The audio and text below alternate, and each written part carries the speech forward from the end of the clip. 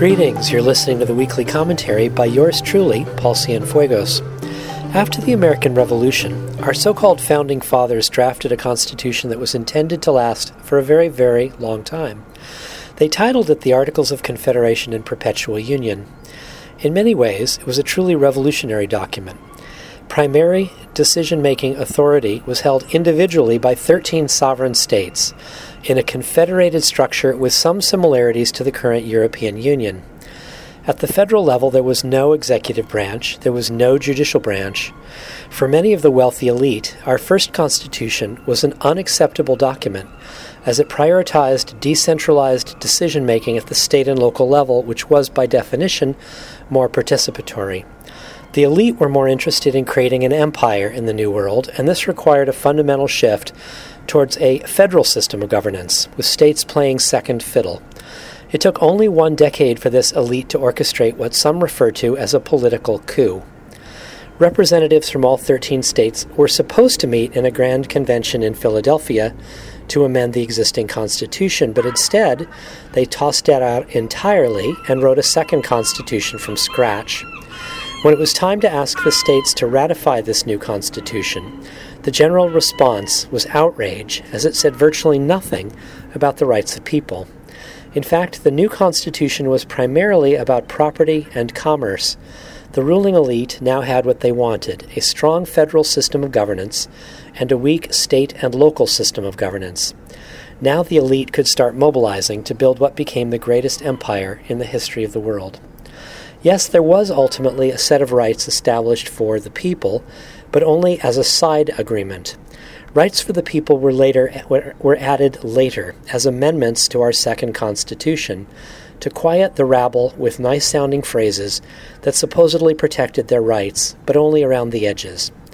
The elite had won. The country was now constitutionally defined as one in which those with property had the rights that really mattered, and where commerce and trade trumped all other societal activities. Today in 2015, we inhabit a nation where property rights, commerce, and trade are still considered the Holy Grail. But most of us have forgotten or never knew how we arrived at this situation.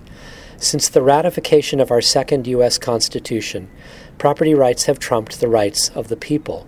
It's really that simple. It's really that stark. Property rights are now embedded in how we think about our country. Like fish in water, we assume the way we live is background normal. I could offer you a very long list of examples, but here are just 3.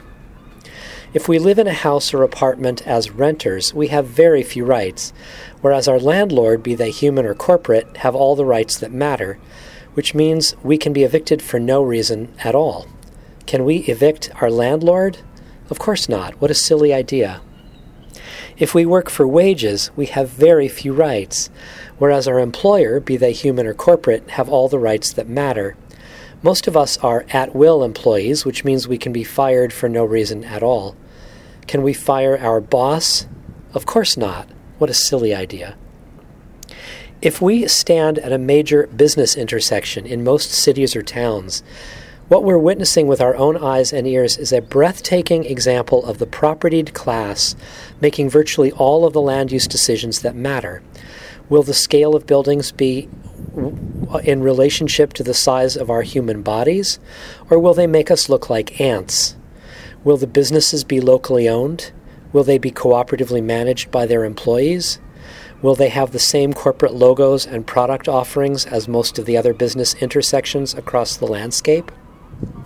Will the roads favor pedestrians and bicycles, or will they favor cars and trucks? Will the original landscape of forest, meadow, creek, and cliff be visible, or will it have been erased entirely many decades ago? All of these are absolutely critical decisions that can make or break a sense of community and equity and sustainability, yet most of these decisions were made by those who once owned the properties that surround us. You are literally surrounded by property rights. Your community is drowning in property rights. If you own property, there are 3 things that you're legally entitled to do with that property. First, you have the constitutional right to use that property however you wish. Second, you have the right to exclude others from using that property. And third, you have the right to destroy whatever is alive on that property. You can fill in your wetland. You can clear-cut your forest. You can recontour your landscape. You can poison your wildlife. You can pave your meadow. Yes, there are some legal limits, but you have the constitutional right to sue for a taking of your property if the rules are not to your liking, and to be reimbursed at taxpayer expense for your loss of future profits.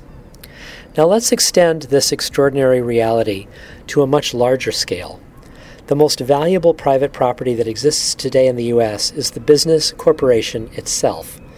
Our largest corporations have economies larger than major nation states. Business corporations are themselves private property.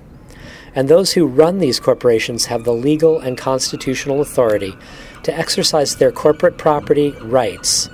These corporate property rights exist because the Supreme Court says they do. End of story. A corporation that is itself private property has been granted constitutional rights. Oh my. If your community is filled with chain stores, it's because the owners of these stores were exercising their corporate property rights, which trump the rights of the citizens of that place. If your rural community was once surrounded by healthy forests and streams, which are now gone, it's because the owners or leasers of those forests were exercising their corporate property rights, which trump the rights of the residents of your community. I could give example after example. As you look around you where you live, how many of the land use decisions that have occurred in that place were made publicly and transparently by those who live there? And how many were made by those who own the property? How much longer can we survive on this planetary orb floating in deep space when virtually every decision that matters to us was made without our involvement? What is it going to take for we the people to say enough already, and to institute truly democratic decision-making processes in our communities? You've been listening to the weekly commentary by yours truly, Paul Cienfuegos, today being recorded on a BC ferry with seagulls in the background. You can hear future commentaries every Tuesday on the KBOO Evening News in Portland, Oregon, and on a growing number of other radio stations. I welcome your feedback. You can subscribe to my weekly podcast via iTunes or at communityrightspdx.org. You can sign up for my twice-monthly updates at paulcienfuegos.com. You can follow me on Twitter at CienfuegosPaul. Thanks for listening, and remember, we are the people we've been waiting for.